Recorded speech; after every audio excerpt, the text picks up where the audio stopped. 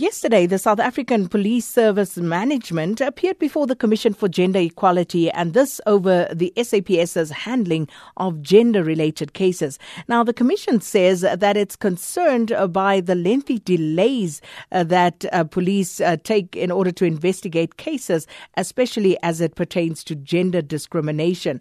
So for more on this, we joined on the line by Acting Chairperson for the Commission for Gender Equality, Tamara Mathebula. Thanks so much for speaking to us this afternoon. Good afternoon to you and good afternoon to the listeners of SAFM. Ms. Mathebula, what were some of the concerns that you raised with the SAPS management around this case of the delays with regard to sexual discrimination cases? Issues that gender, I apologize, not sexual. No, it's okay.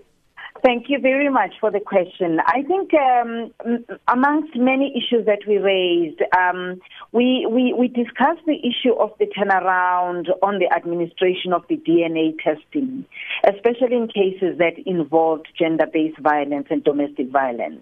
We realized that there are delays in terms of getting the DNA results, and as such, you will find that many cases get thrown out of court because of the delays or lack of information thereof.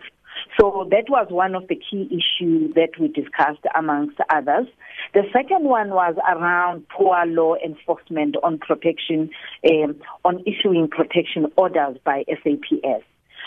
We found in many police stations that women were actually asked to go and give the perpetrator or the partner the protection order themselves, instead of these protection orders being delivered by police themselves.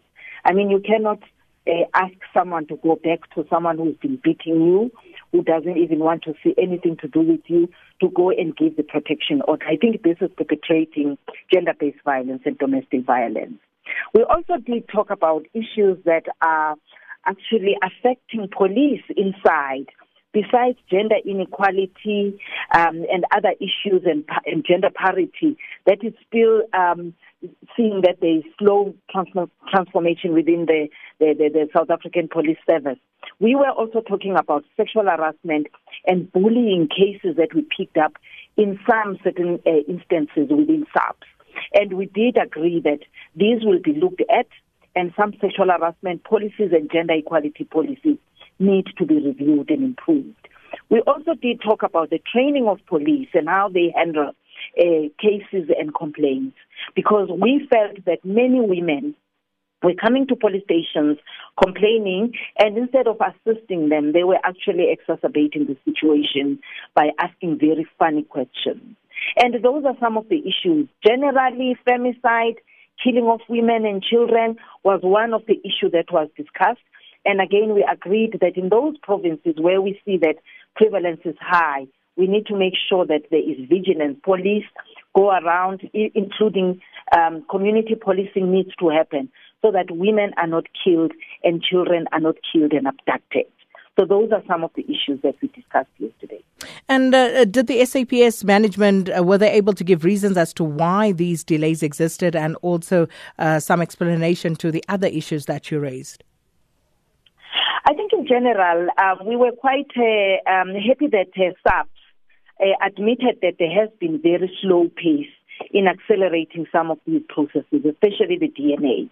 And the DNA testing, I think it was information that was given to us that the laboratories were very far from communities, especially where these things were taking place from. For an example, in the Eastern Cape, many women who were taking DNA tests, these tests would be taken in rural areas, but the laboratory will be in as far as Port Elizabeth. And that actually took a long time for these tests to be transported to Port Elizabeth and then come back. And the turnaround time was even more than accepted. So we agreed that from now on, the turnaround time for DNA results should not be more than 21 days, which is 3 weeks, so that those cases shouldn't be thrown out of court. Well, we shall certainly monitor and see whether all of this comes to fruition. But thank you so much for speaking to us this afternoon. That was Tamara Mathebula, Acting Chairperson for the Commission for Gender Equality.